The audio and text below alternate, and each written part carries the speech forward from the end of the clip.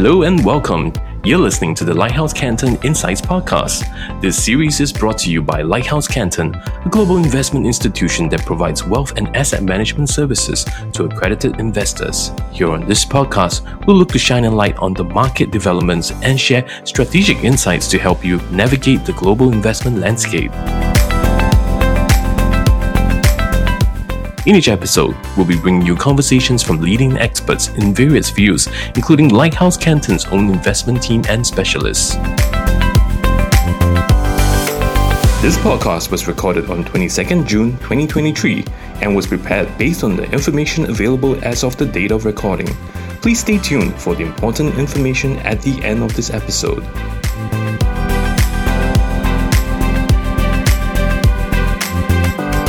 Welcome everyone, and thank you for joining me on this podcast. Today we will be delving into the topic of economic potentials and opportunities in Asia, primarily in China and Japan.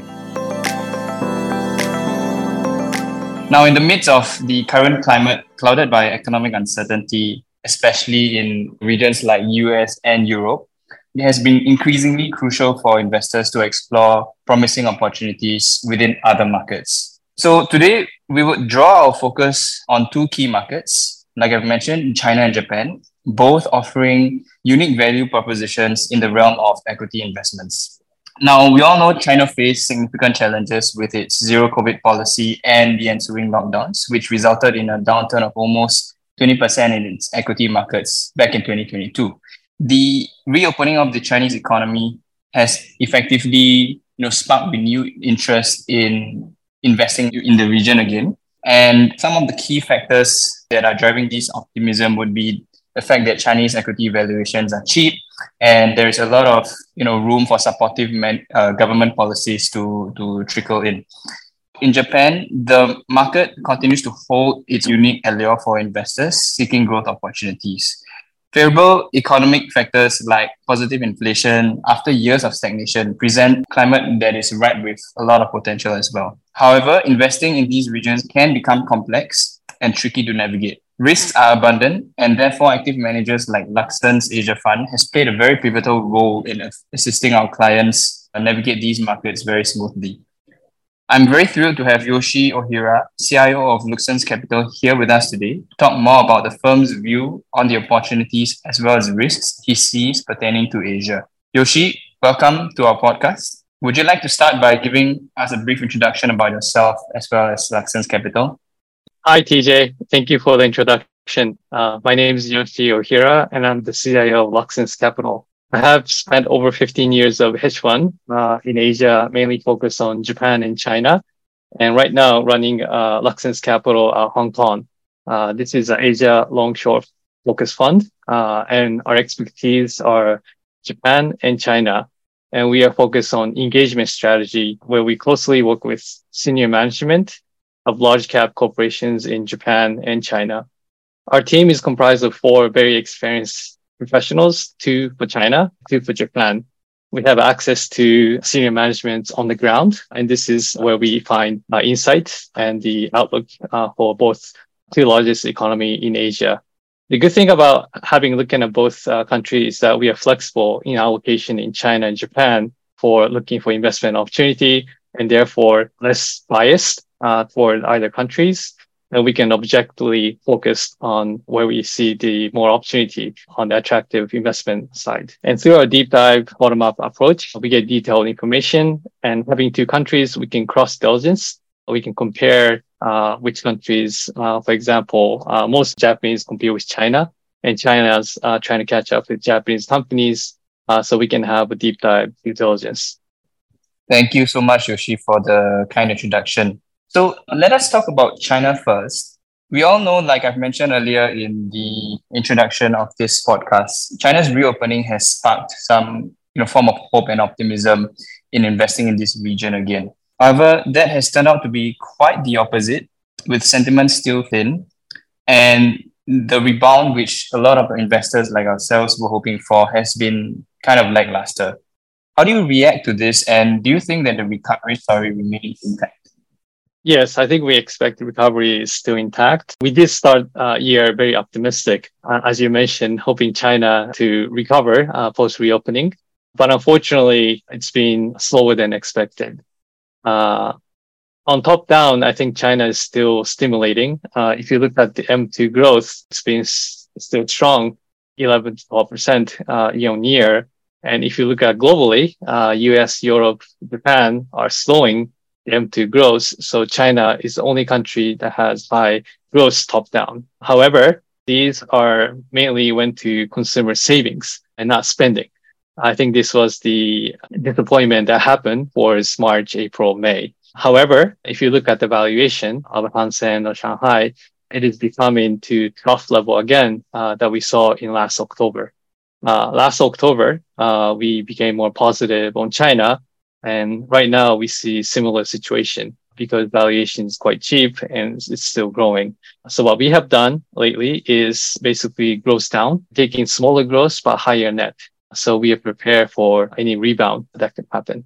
Understood. No, Yoshi, I think I absolutely agree with you there. I mean, while there are negative sentiments, potentially serving as a near-term headwind to any meaningful rebound, I think the longer-term rhetoric remains there, especially when you're looking at super cheap valuations right now. And like what you've mentioned, the fact that China is not facing some of the economic problems that other parts of, the developed market are facing today, namely inflation.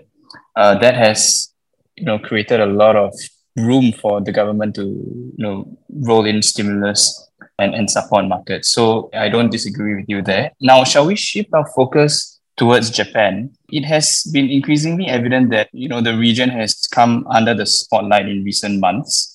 Can you give us a little bit of color on, the current excitement that investors are seeing right now, and share with us more about the opportunities that you're seeing? Yeah, absolutely. As we cover both Japan and China, we have luxury of shifting between two countries. And right now we see a lot more opportunity in Japan. I think there are maybe 5 different reasons why investors are getting excited on Japan. First and foremost, we are seeing the wage hike. For the first time in 30 years, we saw Japan wage hike exceeding over 3%. And I think this explains why Topics Nikkei is hitting the 33-year high, because for the past 2-3 decades, it's been deflationary. But now we are finally seeing the regime change. We are still not confirmed, but it is exciting, at least the start. And on top of that, we had COVID lockdown, and we are seeing reopening. As wage hike continues to increase, we see consumption improving post reopening. This is also positive for the domestic consumption sentiment. And on top of that, despite these strong demand recovery, Bank of Japan continues to support easy monetary policy. This is very different from the US, which is tightening and continue to raise rates. As a result, you continue to see interest rates gap between US and Japan, which triggers weak yen. We saw yen hitting 142, and this will be positive for the exporters. And the fourth, we are seeing more change in corporate governance reforms. This started in 2014 in Abenomics, and we are seeing the second wave where Tokyo Stock Exchange is telling companies to trade above 1x book. There's nothing Tokyo Stock Exchange can force, but given the culture of Japan, when one company starts to obey, everyone else does. So you are starting to see a record buyback and increase in dividend. And finally, foreign investors are starting to catch up. I think everyone saw Buffett is investing heavily in Japan trading companies, but this has triggered many interest. And if you look at the price to book or PE ratio, it is much cheaper than US. And we are suddenly seeing a flood of foreign investors. We saw 10-week straight of foreign investors buying Japan. This is quite interesting opportunity. During the Abenomics, foreign investors continue to buy Japan for 18 straight weeks. So looks like we're still more to go, and hopefully this will continue. So I think there are 5 interesting change happening in Japan, and all of a sudden people start to realize that this could be interesting opportunity. Understood, Yoshi. I just to sidetrack a bit, I find it funny how when it comes to the US or Europe, everyone seems to hate inflation, but in Japan, it seems like it's the other way around, where people are actually now rejoicing that there's inflation again. It's ironic, but I completely understand where you're coming from. Yes, I think the most interesting comment is BOJ Governor Mr. Ueda. He continued to say that the cost of overshooting in Japan relatively cheap than cost of tightening too early. I think this comment says all, and quite a stark difference from the US and EU central banks. Yeah, I don't disagree there. And okay, I mean, just going back to where we were, while it's clear that you are seeing opportunities within the two Asian regions, China and Japan, we also understand that where there are opportunities, there are also risks that are abundant. And we would like to know more about some of the pitfalls that your team is mindful of, and how are you managing those risks in balance with the opportunities that you see? Yes, I think China risk well flagged at this point. The recovery has been slower than expected, and we are not seeing stimulus yet. However, as we discussed before, China remains quite cheap. It is definitely a value. We are cognizant of the foreign investors continue to sell China due to geopolitical risk. I think this is the biggest risk that hard to control. So we are running long short.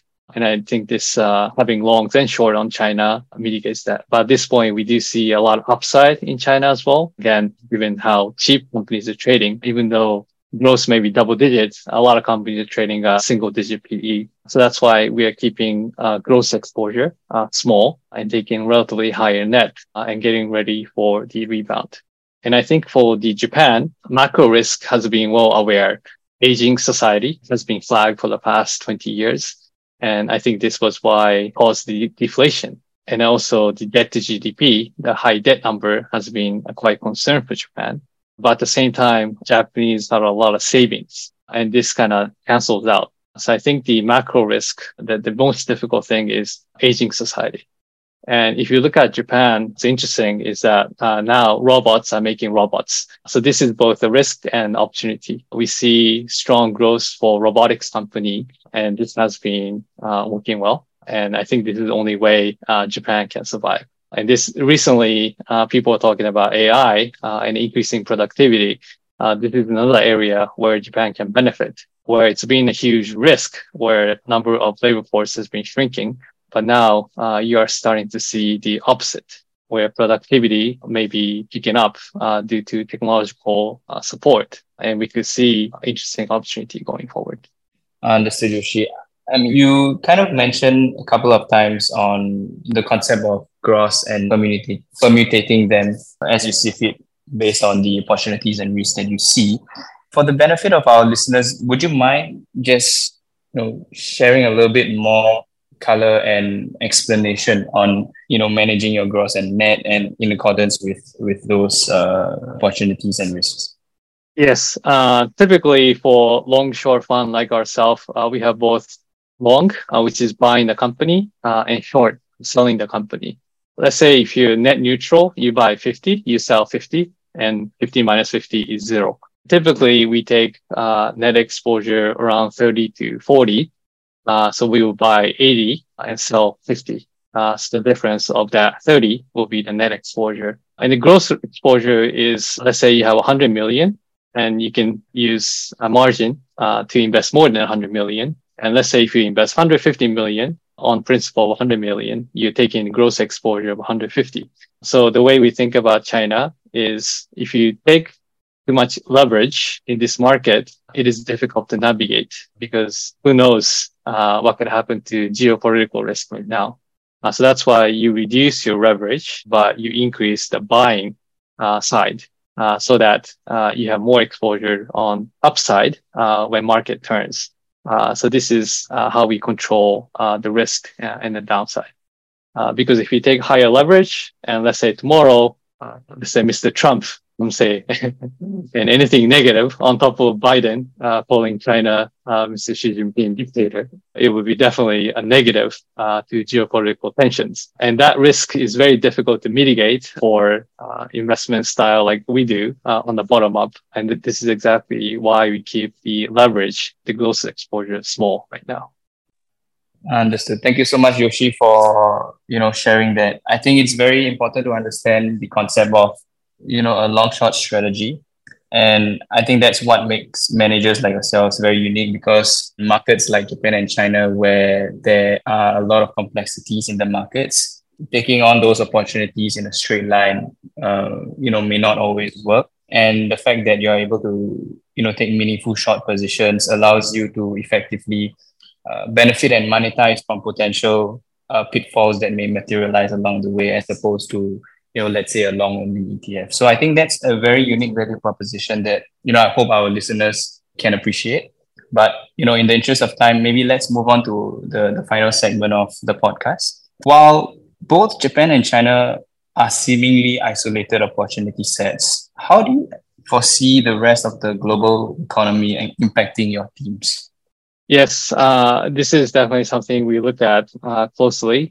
We are not the macro specialists, but most of the countries that we speak to have certain exposure to US market or Europe market, as they are exporters. And if you look at the example for China PMI, it's been quite disappointing lately. And this is partly coming from weak export to Europe has been suffering.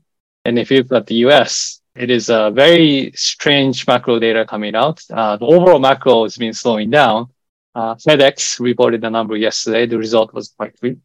But the housing starts has been resilient, and it's surprised on the upside, despite the rates very high right now. So you're seeing the very mixed data on the macro, and this is something that's tough to have a biased view on upside or downside. So we are monitoring the data right now. And if you look at the China, again, the M2 growth has been strong.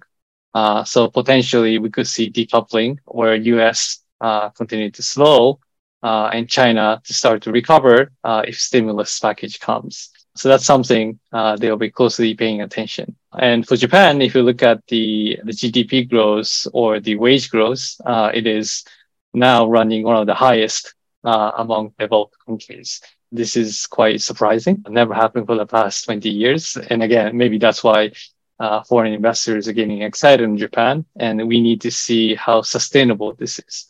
So we'll definitely keep monitoring these data points, which will affect our investment decisions.